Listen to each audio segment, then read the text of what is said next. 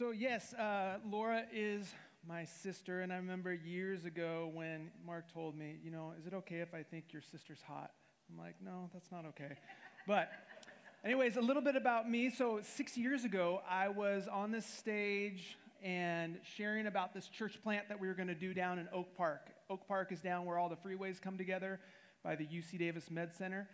And that was like 6 years ago, almost to the day, almost to the month, right around this time. And so we planted a church called Hope Church.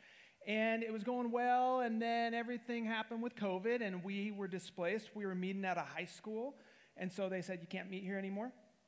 And so we basically then went to virtual, and then we went to my backyard. And through it all, the Lord then led us to merge with another church. So we're actually no longer Hope Church. There was another church in the neighborhood called Providence Church. We were Hope Church, and now we are called One Church, based on John 17, that they may be one, that prayer of unity. And so during the pandemic, we realized as we were all at home trying to figure out, okay, what's next, a lot of what we were doing in the neighborhood just stopped because it was through the local school. And so what we did then was kind of reevaluate, reposture, and we decided to do a learning center in the neighborhood because the elementary school that we work with, basically, there were a ton of kids just not showing up. In fact, 30% of the kids, spring of 2020, didn't log in even once during that time. So imagine that, just not even once. I was talking to one of the principals, and he said, yeah, 30% of our student body, we honestly have no idea where they're at. We've gone to their house, we can't even find them. And so we started this learning center. Kids would come, and we would kind of teach them how to read, teach them how to use Google Classroom and things of that sort. And then we were doing it with this other church. And so the two churches, we were like, man, we work pretty well together. It seems like we're better together than apart. And so in that process of serving the neighborhood, we decided to merge. And so even now, after we've merged, we're still doing the learning center with that same elementary school. And that elementary school, just to give you some context, like 92% of the student body during the pandemic were truant, chronically truant. So you just imagine how far behind they are. Like there's this kid that I work with named Jose. I asked him what grade he was in, and he went like this. I'm like, second? He's like, yeah, second grade. And so I've been working with him literally the last 2 weeks on just how to say the word cat. And just walking through that, I'm like, cat. And then he does it, and he's like, at. He just can't do it. And so these kids are not a grade level behind. They are multiple grade levels behind. So if any of you guys would love to come down and serve with us, Mark said I could give this plug, do it. Even for just 30 minutes. I know it's a 30-minute drive down. Just come down. For that 30 minutes, you'd work with the same kid, build a relationship with them, and bless them. So anyways, that's what I'm up to. That's what we're up to. And that's what you guys are partnering with. You guys give financially. Some of you guys have actually come down there to help out. And so anyways, thank you for how you've given over the last 6 years to allow us to do what we're doing in the neighborhood. So today, I didn't know on Friday afternoon what I was going to preach on because Mark called me on Friday night. He was like, dude, I went to get ice cream and I can't taste it. He's like, can you preach for me? I'm like, yeah, I'll preach. So I'm going to be preaching on Jesus today. I'm going to be preaching on the gospel. You guys just got done going through the values, right? The values of Creekside. The first value is we are shaped by the gospel in everything. Do you believe that? Do you believe, are you shaped by the gospel in everything? Because it was like 15 years ago, I was meeting with this guy that I was apparently discipling and investing in, and he's like, Matt, I don't think you get the gospel. And I'm like, yes, I do. I just got done with seminary. I get the gospel. He's like, no, I know you get the facts of the gospel, but I'm not seeing the gospel shape and change your everyday life. And that was just mind-blowing to me. I didn't get that. That didn't make sense, his statement, his rebuke to me. And so I want you guys to think about this. I would say all of us, if I were to ask you what the gospel is, you'd say something like, Jesus is Savior, Jesus is Lord, Jesus is King, and like the message of salvation is like these two facts. Jesus died on the cross for our sins, and then Jesus rose again 3 days later, right? Do those facts shape everything? Let's be honest. No. They should, but they don't. So like if I were to ask you, write about last week how those two facts, or just that Jesus is Savior, Lord, and King shaped last week, would it be more than a paragraph? I'm just saying, like, that was a realization for me. It's like, I think sometimes, like, we know the facts of the gospel, like we know two facts from World War II. Like, I know about D-Day and I know about Pearl Harbor. Like, so we know the facts, but have those facts begun to shape us?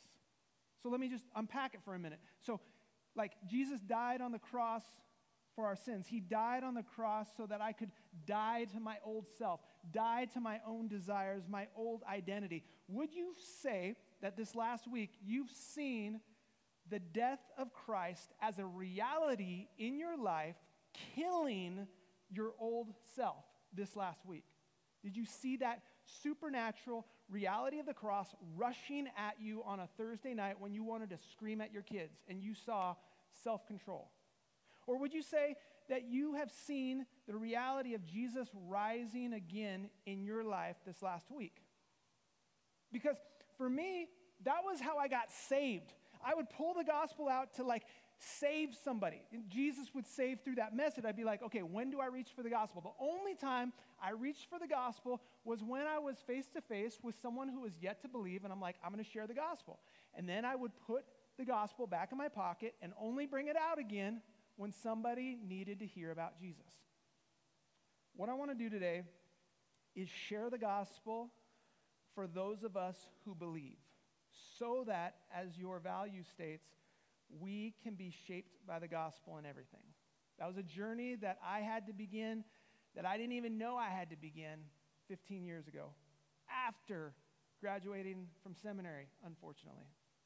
So look at this first verse. If you have your Bibles, turn to Galatians 5, or Galatians just in general. We'll get to Galatians 5. It starts off and it says this: I'm astonished that you are so quickly deserting him who called you in the grace of God and are turning to a different gospel. Not that there is another one, but there are some of you who trouble you and want to distort the gospel of Christ. So this is not the way to start a letter, but Paul starts it like I wouldn't want to be on the receiving end of this. He's like, I'm shocked, I'm astonished. I cannot believe that somehow, some way, you have deserted the gospel of Christ. Now, go on to chapter 3. Very beginning of chapter 3, it reads like this, verse 1. Next slide. It says, "O foolish Galatians, who has bewitched you?" Again, he's 2 chapters in. He has not got any more encouraging. The tone is still the same. Foolish Galatians, who has tricked you? It was before your eyes that Jesus Christ was publicly portrayed as crucified. Let me ask you only this: did you receive the Spirit by works of the law or by hearing with faith? And all of us would be like, faith. We get that. That's membership class 101. Like, we are saved by faith alone. So that first question in verse 2, did you receive the Spirit by works of the law or by hearing with faith? We'd be like, faith. Duh. We get this. Okay, hold up. Are you so foolish? Having begun by the Spirit, are you now being perfected in the flesh? Galatians 3, verse 3 is the main point of the whole letter to the Galatians. It's to us. Are you so foolish, having knowing that you received your salvation by faith, are you now seeking to be sanctified by works? How many of us, as Tim Keller had put it, we get that the gospel is the ABCs of Christianity, but do we realize that the gospel is the A to Z of Christianity? Like, we keep needing to preach the gospel to ourselves daily, again and again and again. So, that was me. That is me so often, where I'm like, I know I'm saved by faith, but do I live by faith? At the end of the day, do I credit myself with my good, or do I credit God with my good? So keep going here. chapter 5, verse 1. Next slide. It says this: "For freedom, Christ has set us free. Stand firm, therefore, and do not submit again to a yoke of slavery." So he's saying this freedom that the gospel is calling us into is not a religious life. How many of us have lived this religious life where our Christianity is do this, don't do this, say this, don't say this, live this way, don't live this way. And each day we're like trying so hard to live this life by ourselves for God, but it's doing this, doing that, and it's just like this burden. It's not my yoke is easy and my burden is light. He's saying freedom in living for Christ, freedom in the gospel is not going to be submitting again to this yoke of slavery. So the gospel is not a religious life. Now look at verse 13. "For you were called to freedom, brothers, only do not use your freedom as an opportunity for the flesh, but through love serve one another." So the gospel is not a religious life. The gospel is also not a reckless life, where it's just like, I'm just going to live however I want. I'm saved. I'm good. I got in. I got my ticket. And so therefore, I'm just going to live in the freedom and do whatever I want. No one can say anything because I got Jesus. That's not freedom. And a lot of us, this is our Christianity. It's like serve, obey, go to church, do this, do that. Our religiosity. And then that gets tiring, right? It gets overwhelming. We start feeling like this is just too much. And so then we give ourselves a break and we live this reckless life for a bit, do we not? We're like, I'm just going to live however I want. Like, we got freedom in Christ. I'm going to continue in sin that grace may abound. All this junk we have in our mind to justify giving ourselves some time off. And then we start feeling bad and guilty, and so we want to make it up to God, and so then we swing over here to this religious life. And so back and forth we swing. Well, some of us get smart, right? And we're like, I'm going to live right here in the middle. I'm not going to be all crazy religious so people don't call me all holier than thou. I'm not going to be all crazy reckless so people don't rebuke me and saying I'm a hypocrite. So I'm just going to like live here in the center. I would say that's lukewarm. That's spiritual mediocrity. That's just being apathetic. There's no freedom. There's no joy in this. So look at this slide here, this image that I put up here. This is the life that many of us live. And we claim that we're living, that this is Christianity, but I would say this is a life without God. Where we live this reckless life, this religious life, or anywhere on this spectrum, it's not a life living with God. This is what the Galatians were struggling with. This is how the Galatians had deserted the gospel of Christ. This is, as I decide, like discipleship is my main hustle. It's like my main thing. It's the thing I love to do. It's the thing that keeps me in ministry in all the lows. This is where I love to walk with people and talk with people, is getting people off this life-sucking, joyless spectrum of following God. So if this is not it, what is it? Look with me at verse 16. Verse 16 says this: "But I say, walk by the Spirit, and you'll not gratify the desires of the flesh. For the desires of the flesh are against the Spirit, the desires of the Spirit are against the flesh. They're opposed to each other to keep you from doing the things that you want to do." So whenever you see a phrase start with the word "but" in Scripture, he's changing direction. He's like, but I say to you, it's not a reckless life, it's not a religious life, but I say to you, the life that God is calling you to is walk by the Spirit.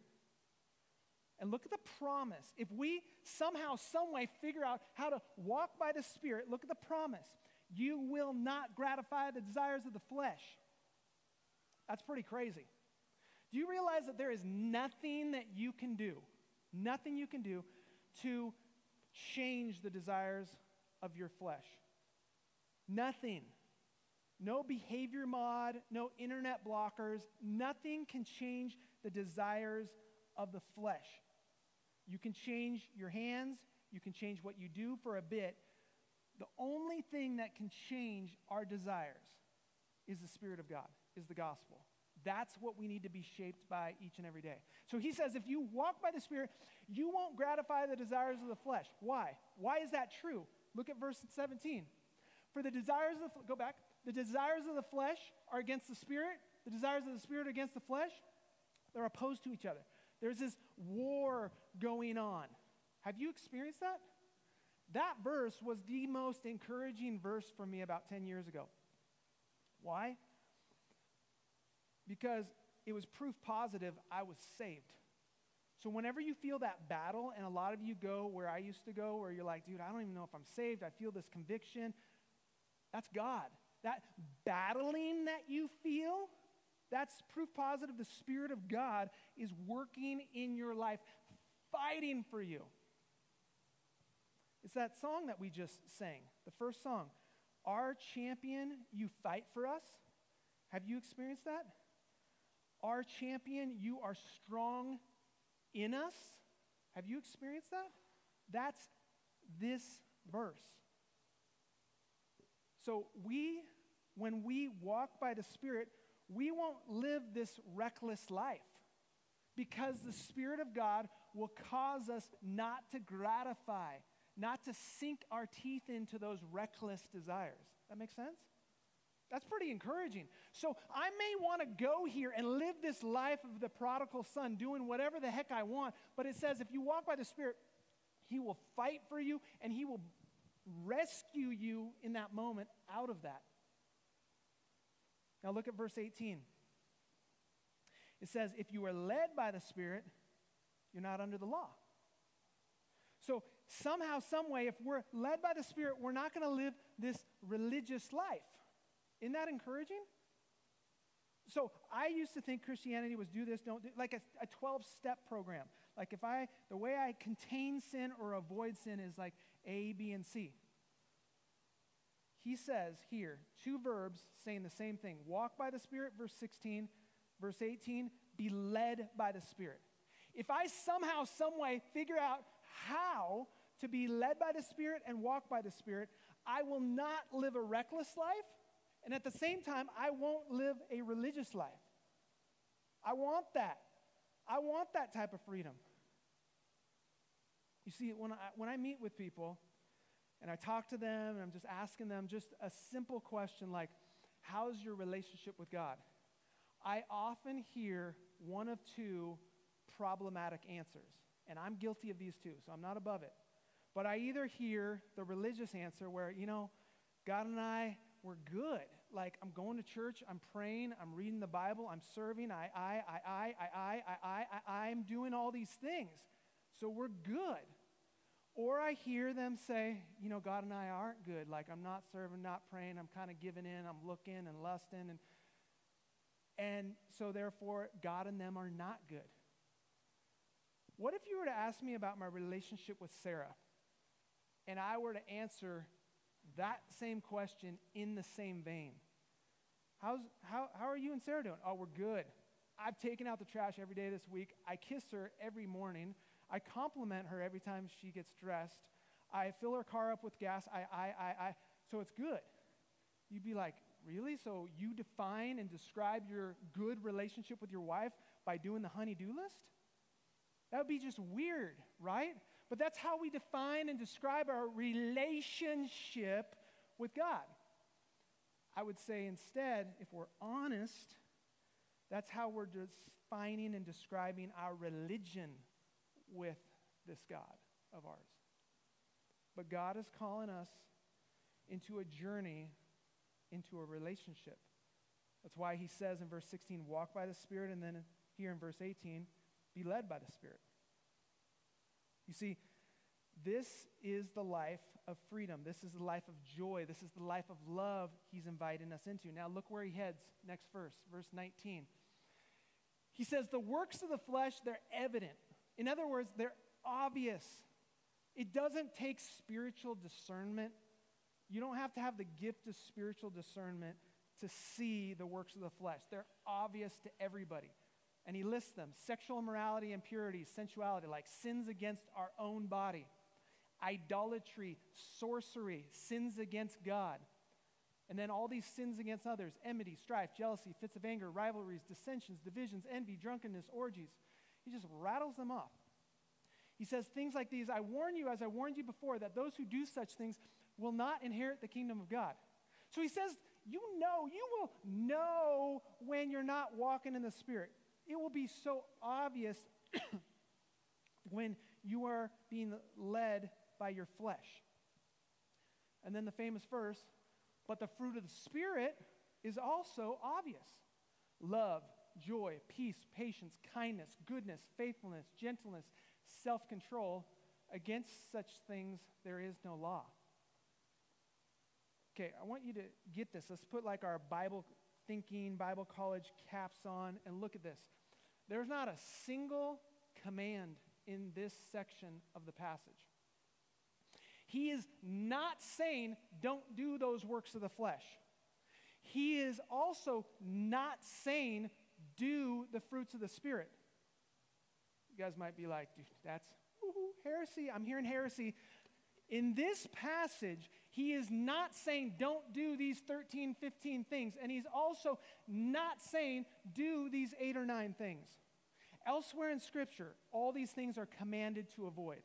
Elsewhere in Scripture, all these things are commanded to do. In this passage, he is not telling us do not do these 15 things. Why? Because he's saying the verb we're hanging on. If somehow, some way, if we just focus on the one verb, walk by the Spirit, be led by the Spirit, we just won't do these things. And if we walk by the Spirit, if we're led by the Spirit, we will do the fruit of the Spirit. Get it? It's the fruit of the Spirit.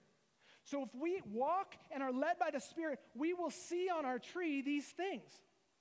Versus each day I'm like, I'm going to get joy on my tree. I'm just going to put a smile on my face. I'm going to really try to love this annoying, obnoxious neighbor of mine. Like literally last night, my neighbor had a party, and his music turned off at 6:30 a.m. this morning. No love, no spirit-ledness last night as I was trying to sleep.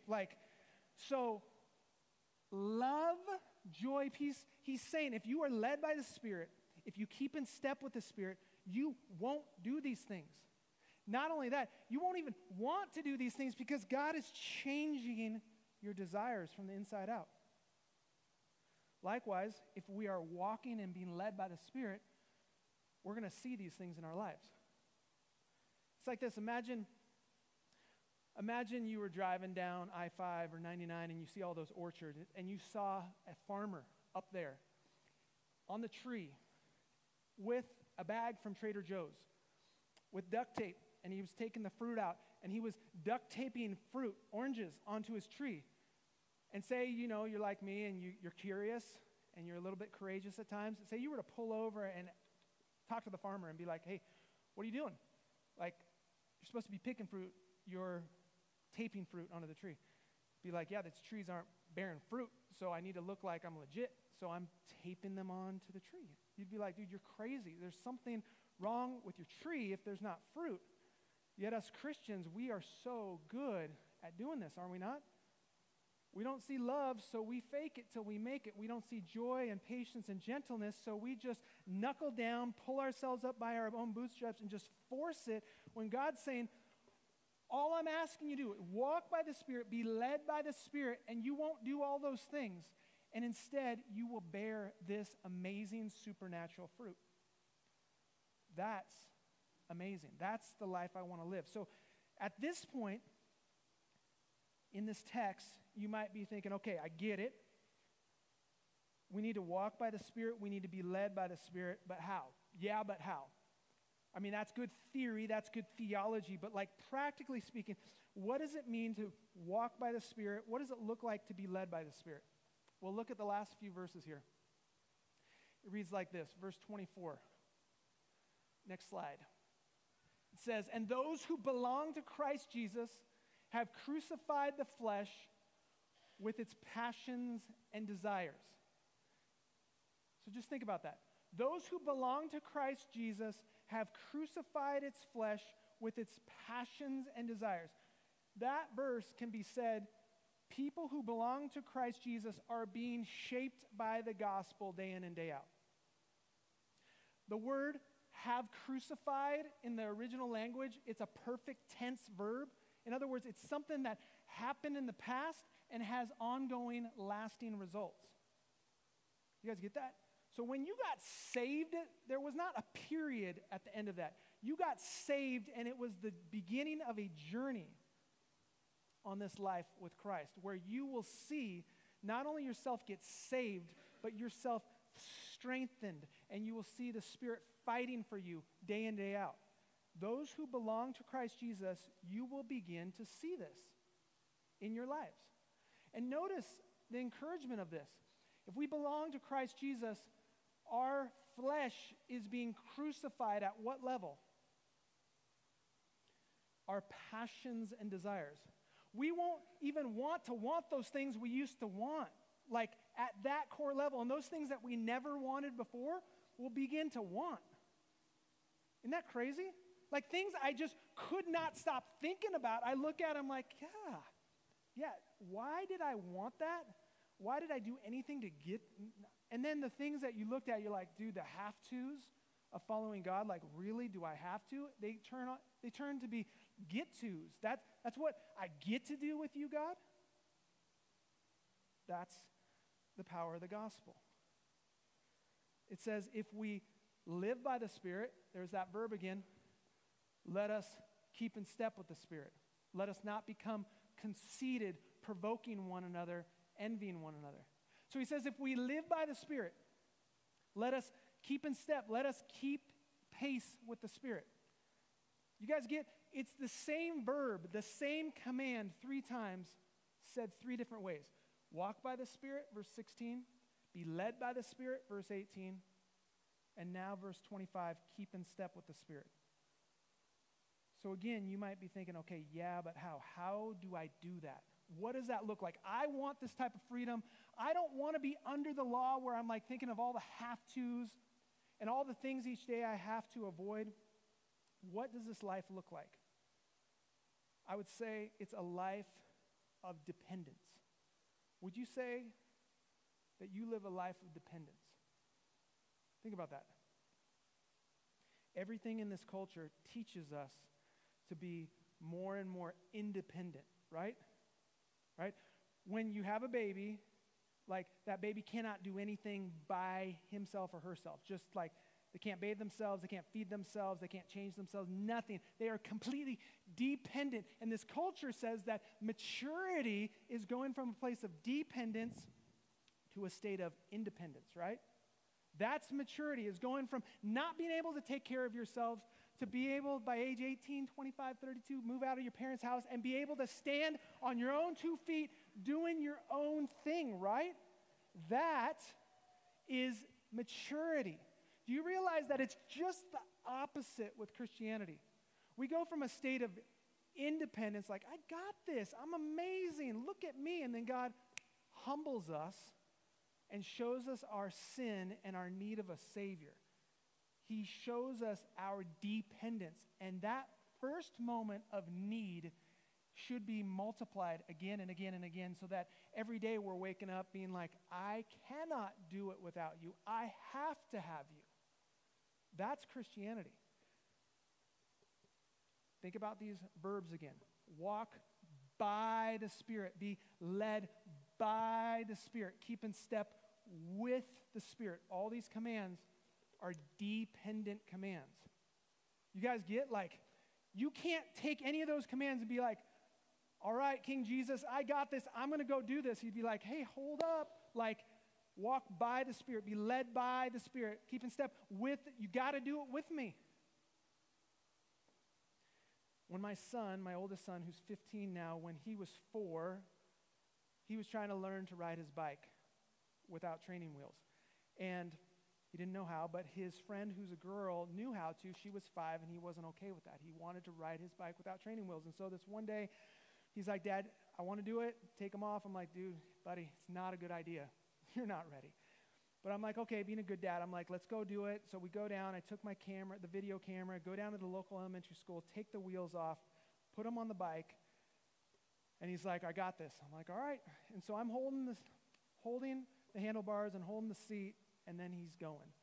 And pretty soon, he's riding, it's good. He starts slapping my hand. He's like, Dad, I got this. Stop. Get the video camera. I got this. So I take my hand off. I'm still holding the seat, and he's riding, and it seems like he's balancing pretty well and steering.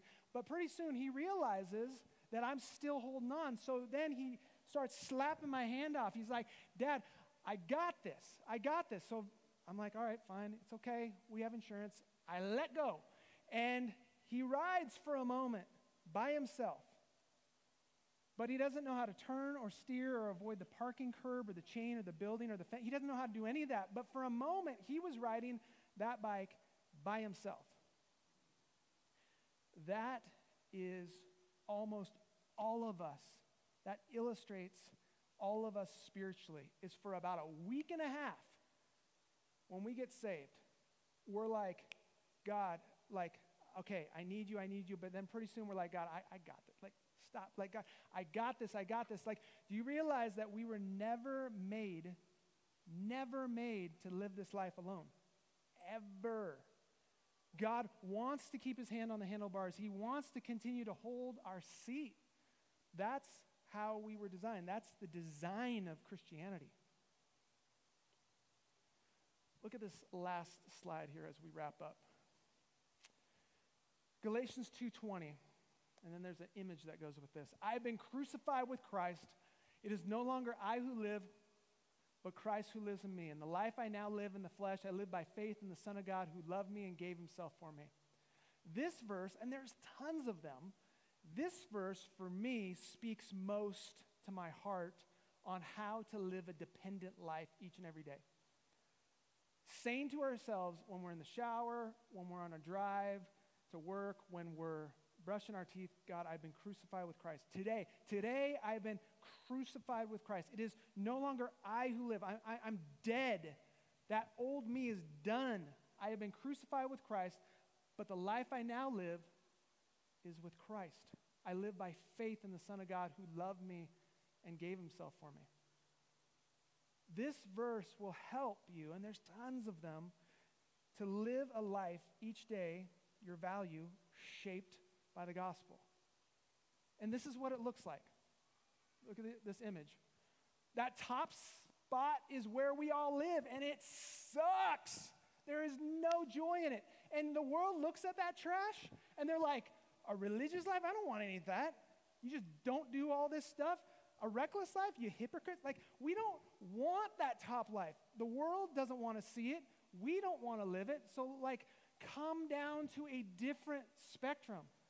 There's good days when we're living for God, and at the end of the day, we're not like, look at me. Look at all the good that I did in this world. I'm God's MVP, VIP. No. When we see the good in us, we're like, that was God in us. You guys get that? So when we don't yell at our kids, that was God, right? When we don't react at our neighbor playing music when you want to call the cops on them, that was God. Like, so on good days, we're not like, look at me and all the good that I do. We're like, look at God and what God did in me. That's being shaped by the gospel. But then we also have those days where we're reckless and we're not living for God.